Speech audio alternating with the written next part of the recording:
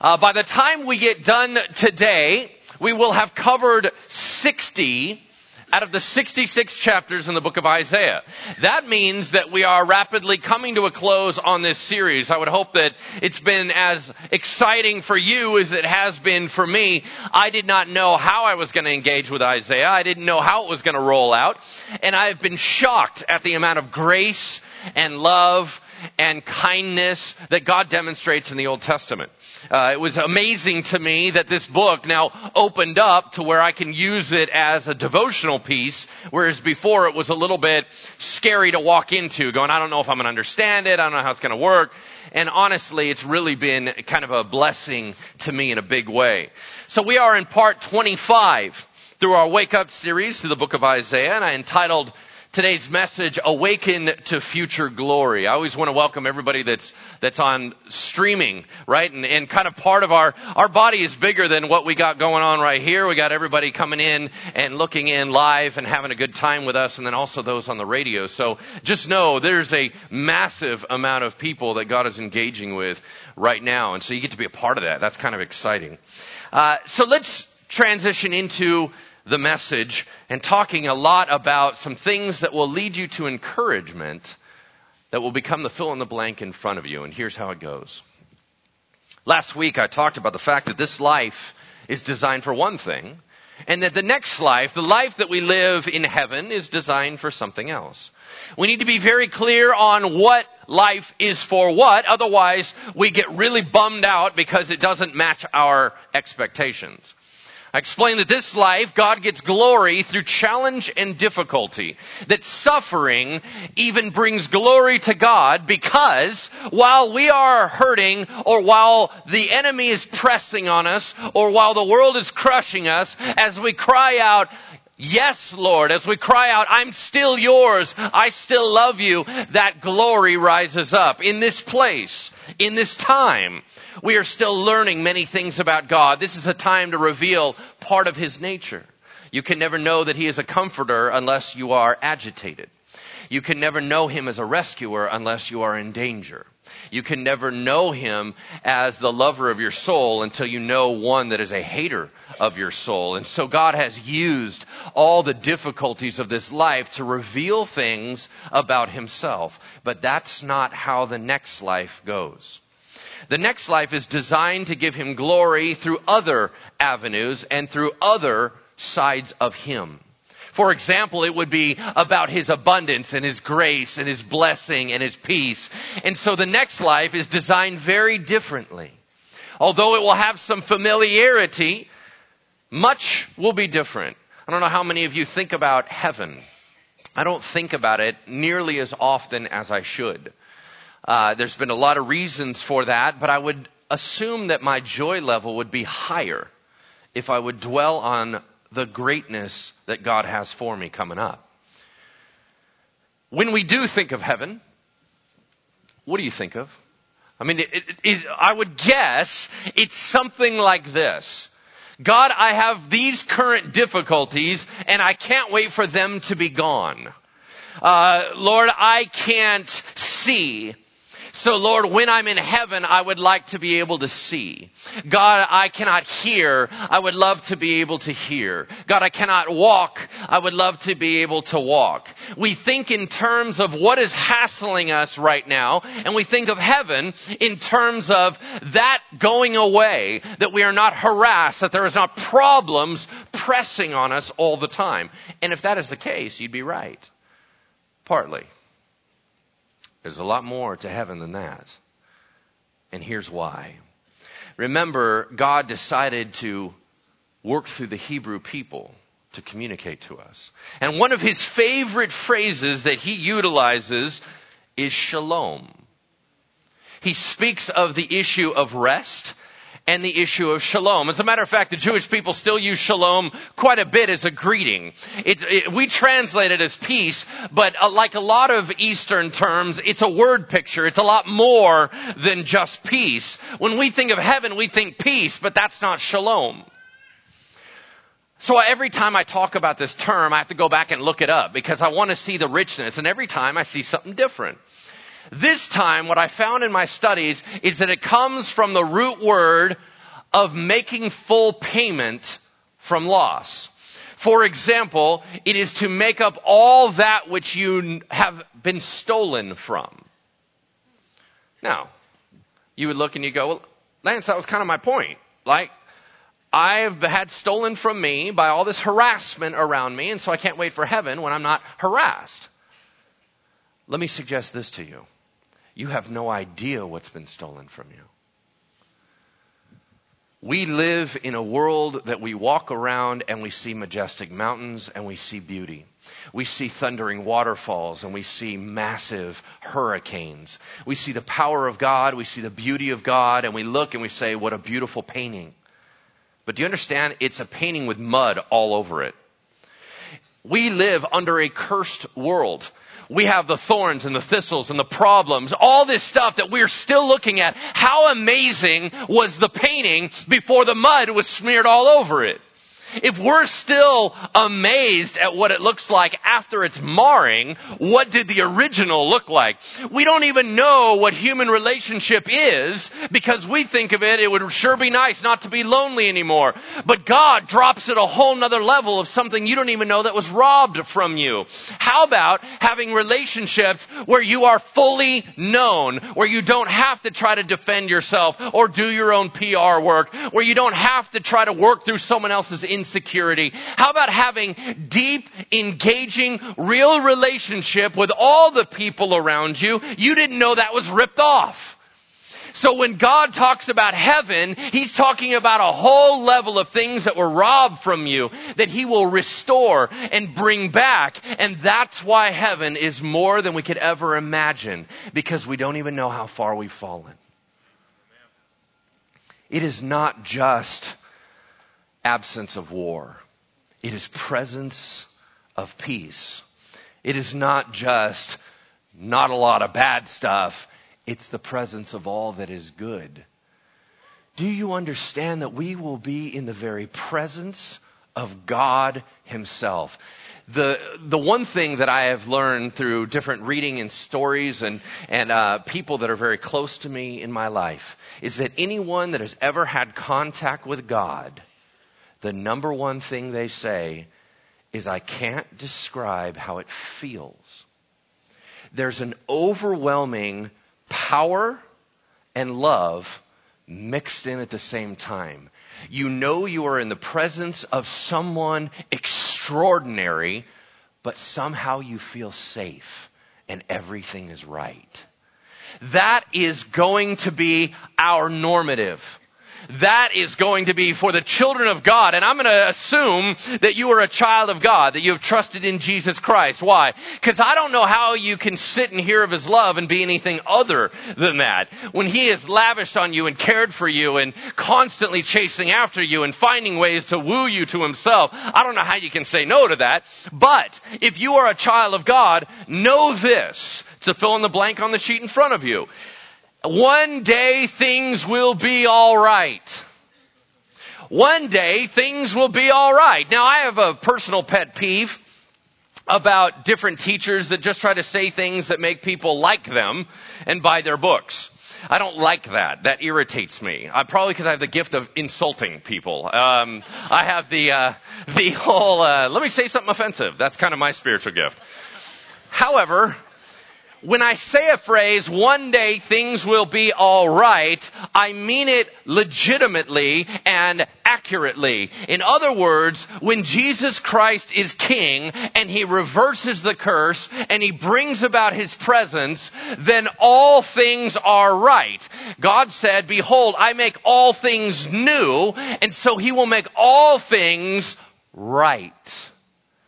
So in your heart, know that today how you feel is not how you will always feel. Today what you are facing is not what you will always face. That one day as a child of God, things will be all right. Turn with me to Isaiah 59:1. Isaiah 59:1. If you were using the Bibles under the seat, it's around page 614, 615, something like that. 618. There we go. Whoops, I had my page wrong. 618. Here's how it begins. Behold. Remember, every time you hear that word, it means pay attention. Listen very closely to what I'm about to say next. Behold, the Lord's hand is not shortened that it cannot save, or his ear dull that it cannot hear. Let's just start with that. The Bible is full of battles. The Bible is full of scenarios where his people go up against other people, or that the good guys go up against the bad guys. And as a matter of fact, the more you look at the battles, you find that most of those recorded in detail were the ones that were insurmountable odds. Whether it's Israel, 1 million Hebrew people coming out of slavery from Egypt, right? All they know is being slaves for over 4 generations. Over 400 years they've been in slavery. They know nothing about warfare. They haven't been trained. They were not allowed to have weaponry while they were slaves to Egypt. They come walking out and they are all lost and wide-eyed because where are we going to go and how's this thing going to work? And I can't believe what God just did. This is all crazy. And they go walking out and they're stuck in front of the Red Sea, and here comes the chariots of Pharaoh's army, trained killers. They come rolling up behind them, and you can imagine the panic in their heart. That's called an insurmountable odd. You're not going to win that battle. Of course, we all know how that went, right? Open up the water, let your kids through, smash them down on the bad guys, right? That's kind of how it went. And yet they won. Now the Bible has 1 million of those stories. Gideon, let's move your whole army down to 300, and then you're going to go ahead and fight against tens of thousands. Oh, look, I'm going to fight for you. Whether it's David and Goliath, little guy against big guy, over and over and over, the Bible talks about insurmountable odds. But you know that God plus nothing is majority, yeah? One of the stories that caught my attention as I was doing my studies was a story with Jonathan. Now, Jonathan gets no play. Jonathan gets no press. Everybody focuses on Saul and David, right? Saul and David. As a matter of fact, Jonathan was so humble and so awesome that he was willing to let his best buddy be blessed and take the throne that was rightfully his. Do you get that? He's the prince. He's the guy that should have been on the throne. But he was so into God's plan and God's glory that he would even promote his friend that he would take the throne from him. Jonathan was a man of faith. The more you know about this guy, the more you realize why he and David were such good friends. Because they were both warriors. Now, when Saul was selected by God, one of the reasons everybody liked him was because he was good looking, tall, strong warrior. Saul was a physical specimen. And everybody was just like, man, that guy looks awesome. He looks like a king, right? Well, when you become king and you get to opt and select and you have political marriages, they're going to select out the best on the other side. And so you're probably going to have some pretty awesome looking kids, right? That was Jonathan. Jonathan, like his father, was a warrior. Big and strong, just like Absalom, David's son, was attractive and good looking and strong.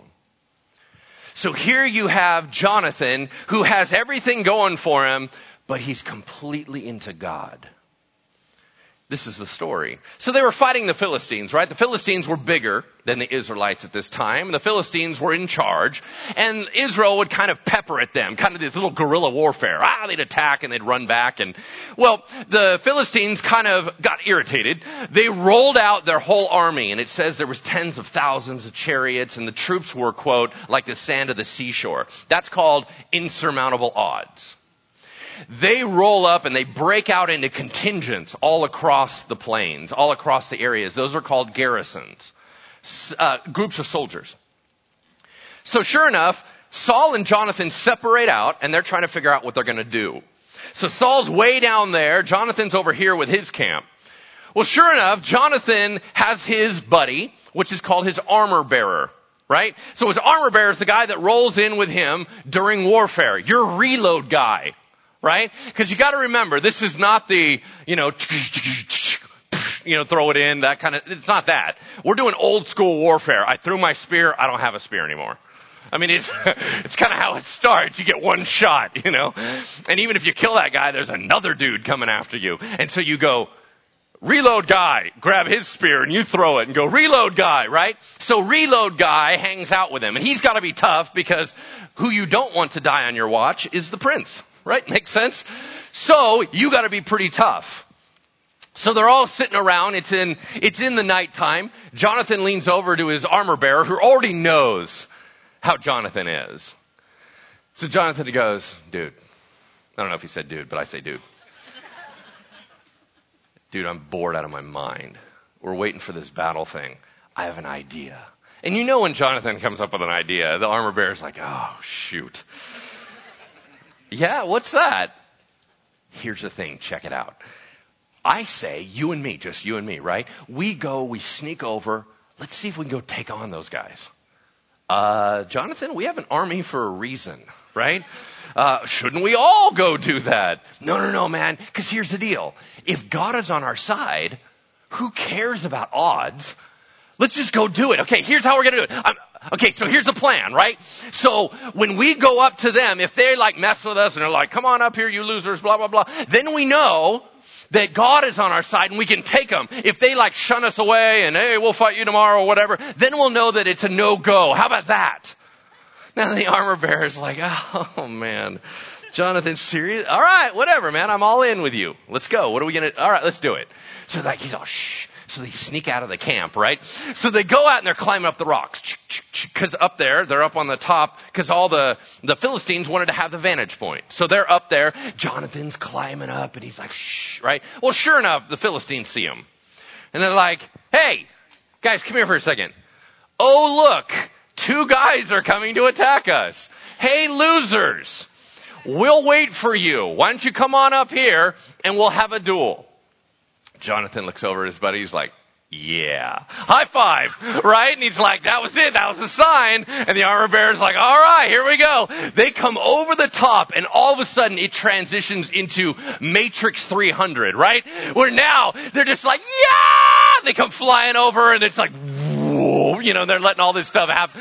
And they're cutting and hacking and they're flying through. It says by the time they even got rolling, 20 men lay dead. Now, why can 2 guys take out 20 soldiers who are all waiting for them? Because Jonathan said, who cares about odds? Who cares about that? Is God on our side or not? If he is, I don't care. Let's roll with it. Sure enough, everybody's in confusion. God jumps and dog piles on top, makes them go crazy. They're attacking each other. Meanwhile, Saul is in the other camp and he sees all this chaos and he's like, what is going on? Wait, where's Jonathan? Right? And he's like, all right, you guys, let's go attack them. Ah! And they all run and Israel won the day. And it all came from the heart of a man who didn't care about odds. Was God with us or is he not? If he's with us, the rest is details. The problem is not God's ability. The problem's with us. Look at the next line. We're only in verse 2, by the way. Where you're never getting out. But your iniquities have made a separation between you and your God, and your sins have hidden his face from you so that he does not hear. What's the problem? Our sin.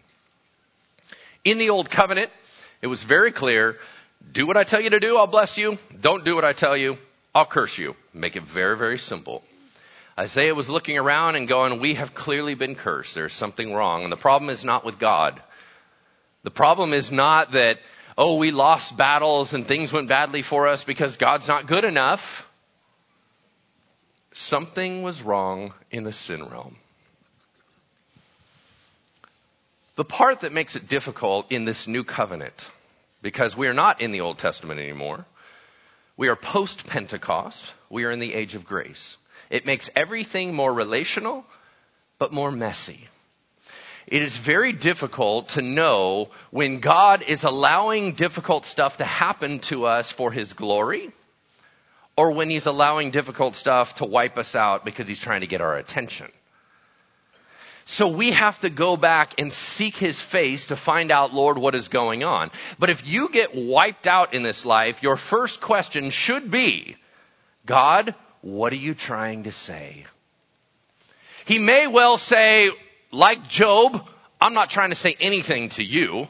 You're great. I'm trying to say everything to the world. I'm trying to say everything to the enemy. I'm trying to demonstrate something to my angels. It's got nothing to do with you. Or he may say, you're out of line. I'm not going to let it go on like this. I will shut you down. But always ask. You go, does that still actually happen? Does sin really have an effect? In Peter, in the New Testament, he said, make sure to treat your wives appropriately so that your prayers are not hindered. You know what that means? It is not because sin, when it gets on us like little goblins, carries us away from God. And God's like, where'd they go? It's not because we get this disease and God's like, I can't look at sin. It's horrible. I can't even handle my people. That is not the problem. The problem is that we have a good father who treats his kids well and will not encourage bad behavior. So although he could rescue, he refuses. Although he does hear, he refuses to listen. And therefore, he says, if you're going to treat your wife like garbage and play a game and come and hang out with me like we're cool, we're not cool, I'll shut you down. I will not listen to your prayers. You do not treat my daughters like that. You treat your wife like garbage, I will get in your face. That is a promise in Scripture. You want to know what some of our problems are in our prayer lives? It's how you're treating other people.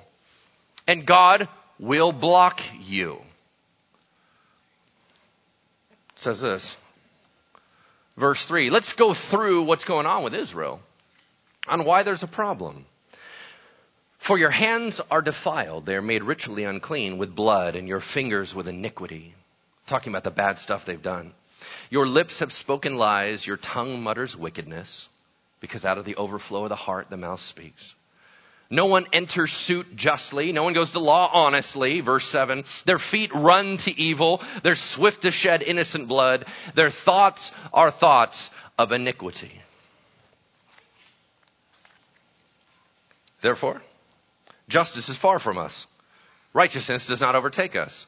We hope for light, and behold, darkness. We hope for brightness, but we walk in gloom. And I paraphrase, we are lost like the blind. We cry out in sorrow. We hope for justice, but there is none. We hope for salvation, but it's far from us. For our transgressions are multiplied before you, and our sins testify against us. I paraphrase, our sins are obvious. We deny God. We're liars. There's no justice. The Lord saw it, verse 15, and it displeased him that there was no justice. Pause. Justice is a big deal to God. It is not something that you and I spend too much time thinking about. It's something that God spends a lot of time thinking about. Hey, what's wrong with our judicial system? Why are some people treated unfairly? Blah, blah, blah, blah, blah. Oh, I don't know. Doesn't matter. Let's roll on. That will cause a blockage because God's not okay with that. Think about who Jesus hung out with. He hung out with the oppressed, those that had challenges, those who had no voice in the court system. He was the one that said, I have the authority, I have the dominance in my culture to help out those that do not. That is our responsibility. Is even though it doesn't affect you personally, you should take it on as if it's personally and make sure that you start righting the system. Justice is a big deal to God. Injustice insults God's heart. Let me use an analogy. Last week we rolled out a video to you called The Pink Room. Anybody remember the trailer that we played? And he said, he was asked the question, what's the youngest girl that is sold here for sex slavery? And he said 3 years old. Did anybody get offended? God was offended. You were supposed to be offended. That was supposed to sting your sense and say, that's injustice, and I'm not cool with that. So now we have missions like AIM, Agape International Missions, and they go out, ministry, they go out and they're trying to help make that a right situation. They're in Cambodia, trying to make sure that they're working with both sides of the aisle on this, both the perpetrators and those that are hurt. They're rescuing in. They're giving a voice to those that do not have one. IJM, International Justice Mission.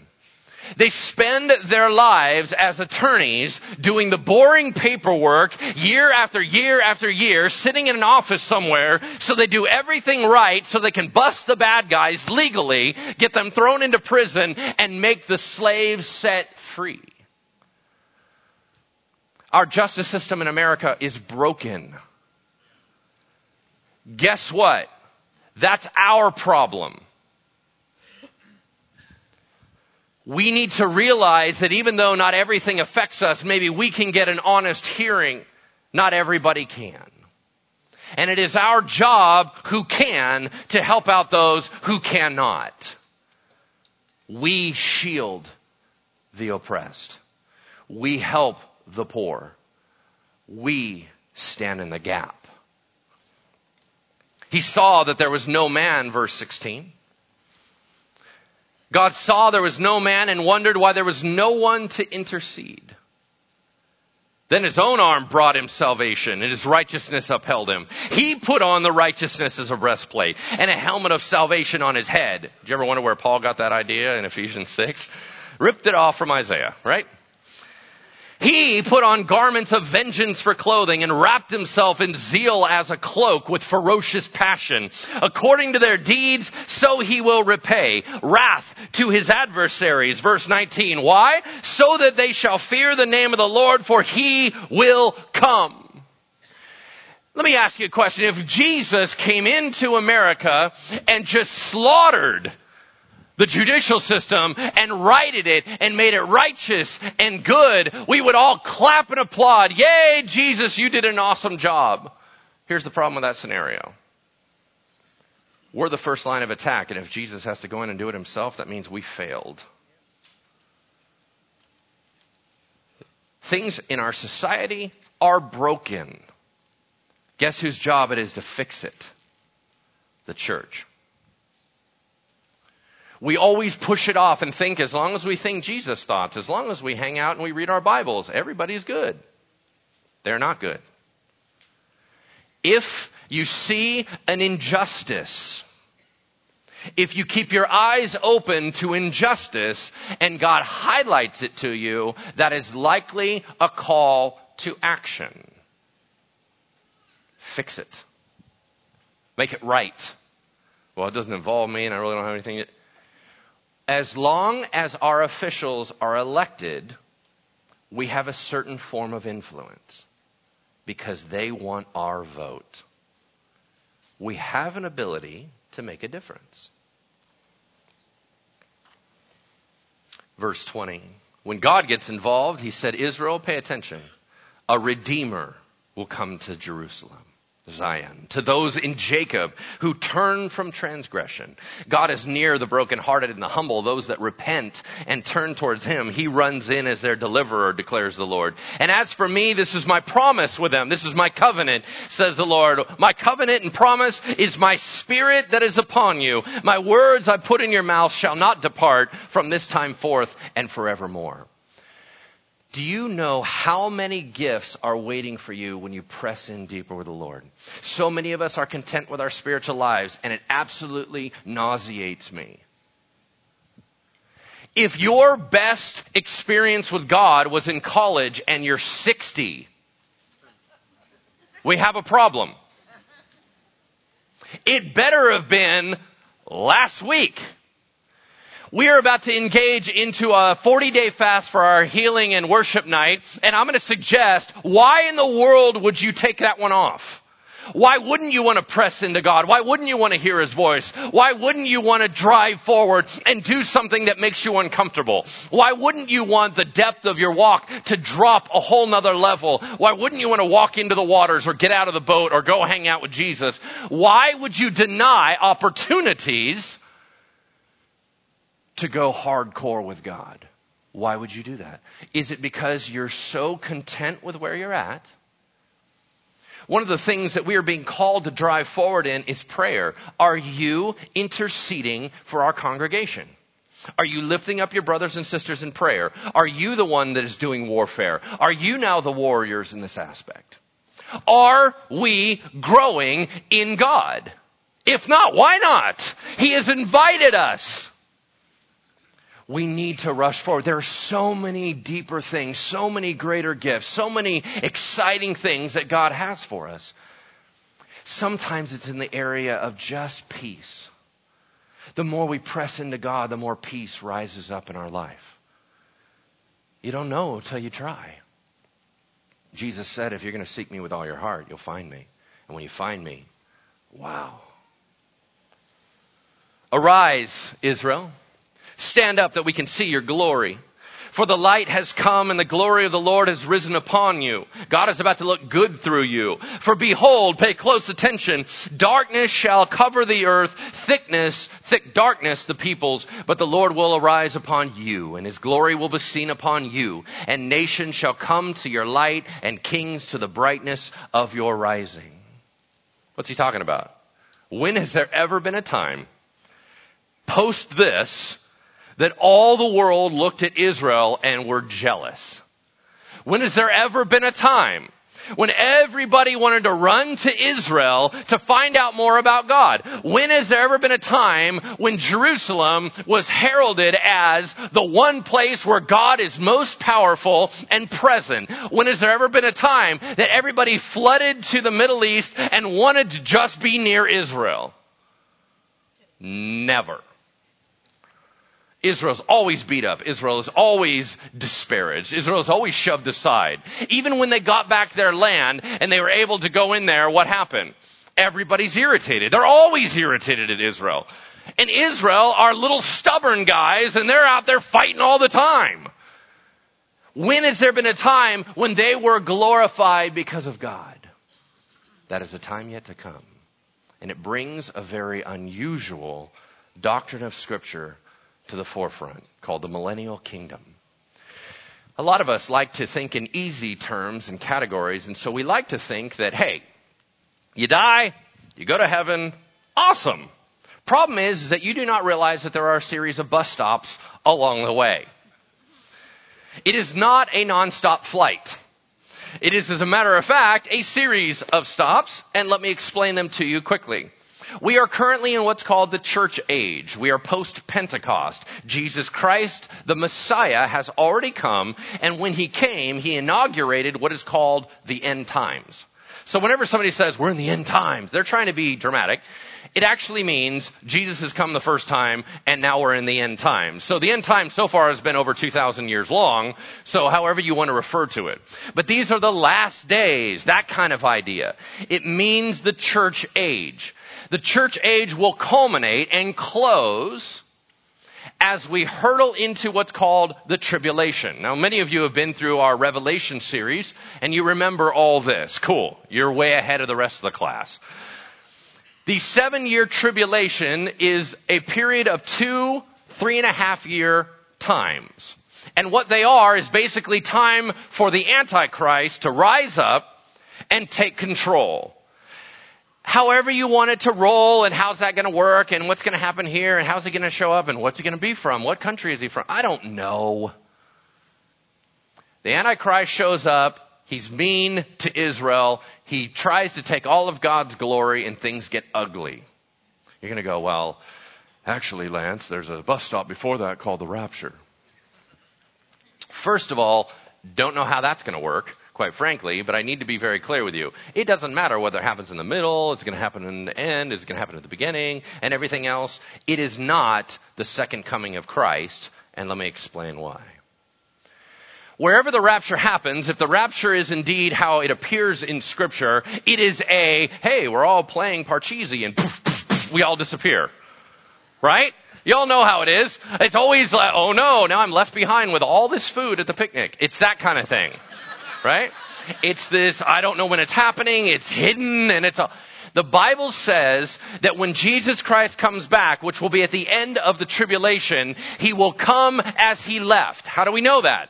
Because when Jesus Christ ascended, when all the disciples were up on the Mount of Olives and they were hanging out, and Jesus rose up before them, which of course he always does in the movies like this, and he smiles knowingly, and then he rises up on a cloud. I don't actually know how he did it. He could have done it Superman style and just kind of took off. I don't know.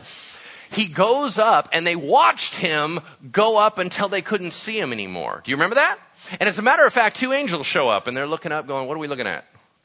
They said, well, Jesus just went up there. They're like, I know. Do you realize he's coming back the same way? He will come rolling in gradually. Now, not gradually doesn't mean slow, like, he's going to come in and it will be processional. It's not an instant, I'm here, hey, it's not that.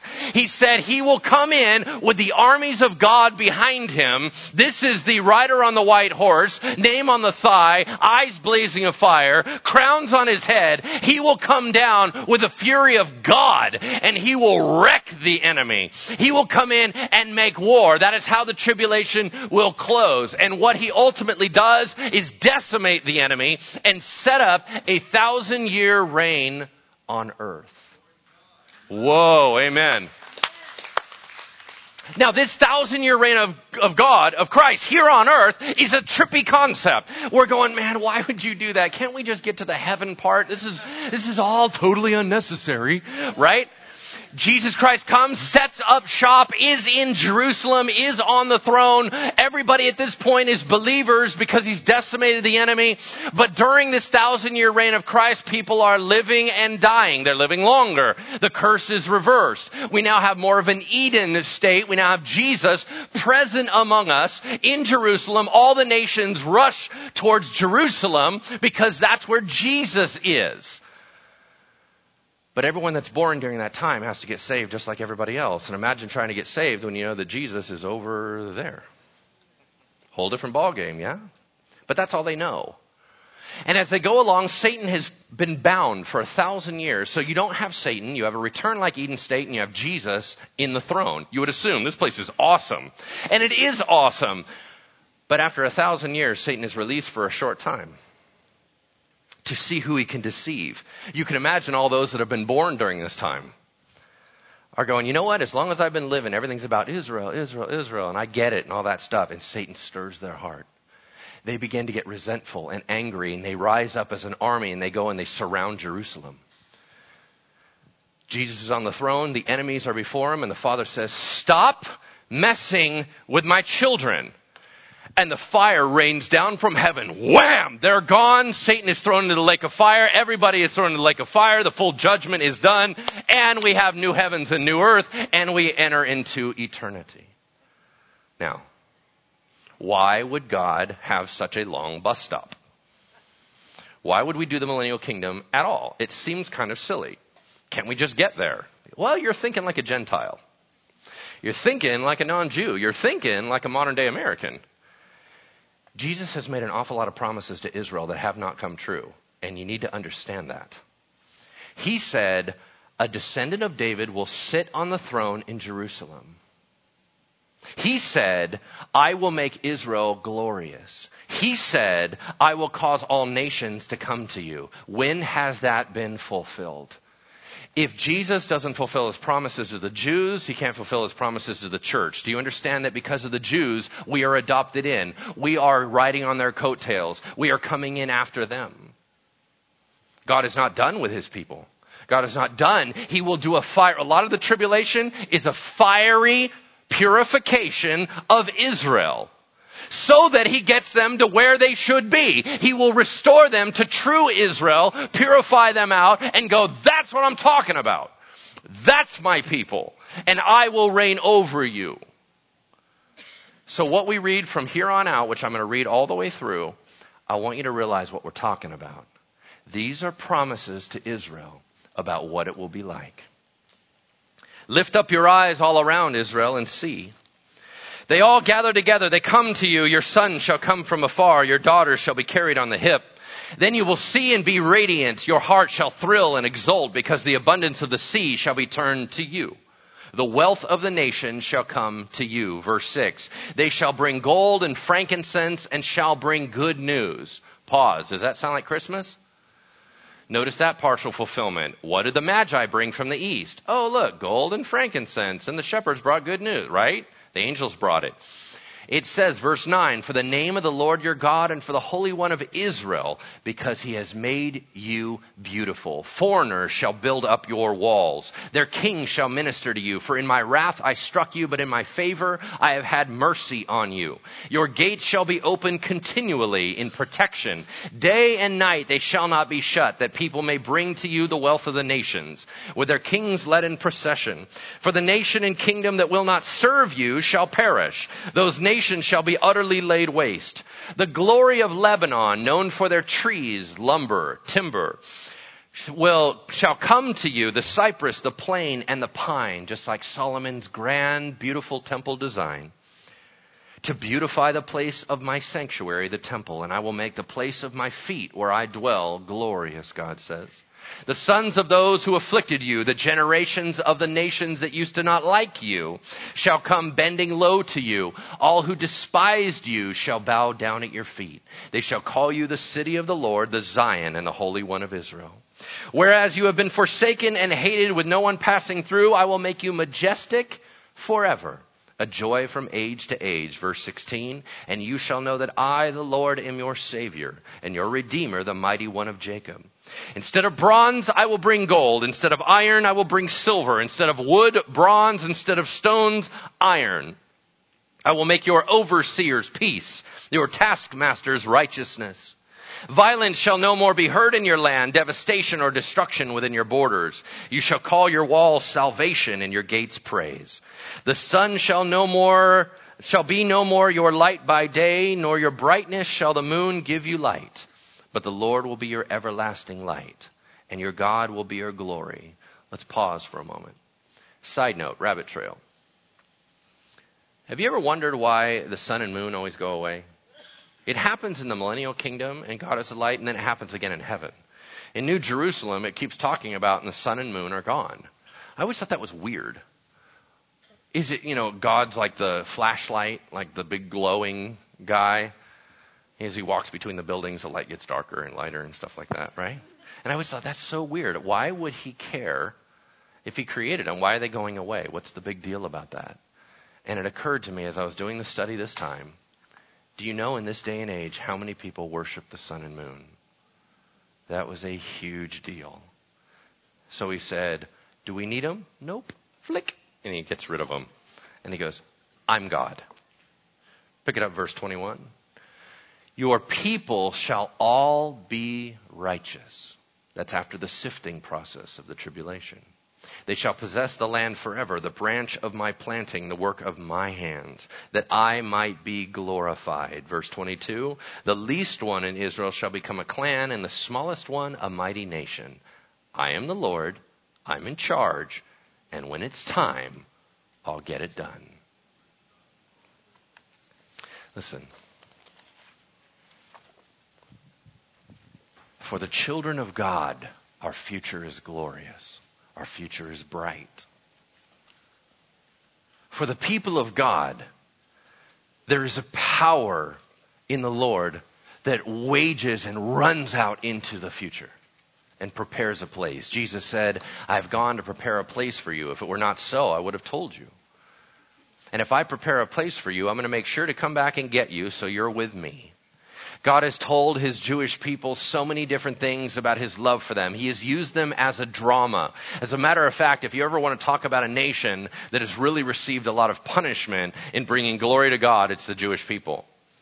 So I will tell you this, in the millennial kingdom, God lavishes his grace upon them and his kindness and his love and says, this is what I wanted for you the whole time. This was my ideal. This is what I wanted you to do.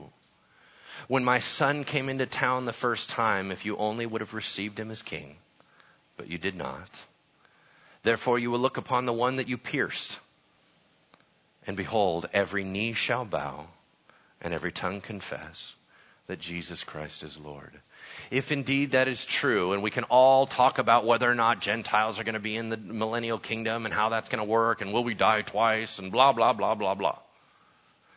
The fact remains, God is good, and he has a beautiful future. And no matter how you want to look at it and how it all washes out, he's got you safe in his hands. And today is not how it's always going to be. Amen? Let's close in prayer. Heavenly Father, thank you for today. Thank you, Lord, for walking us through your encouragement of excitement about towards the future. That God, for many of us, our present is crushing us. For many of us, Lord, we feel like we can't make another day, and yet our future is so bright that your word says that which is momentary, that which is temporary, that is a trial for us, is far outweighed by the glory that is to come. Lord, maybe some of us need to get into a heavenly mindset and be encouraged to know, Lord, you are mighty and you will see us through and you will bring glory to your name and you will glorify your children. Thank you so much, God, for the kindness and your love and protection. Be with us today in Jesus' name. Amen. Closing challenge this week. Consider the promises God has made to you, both in the Bible and personally. What would life look like if these came true?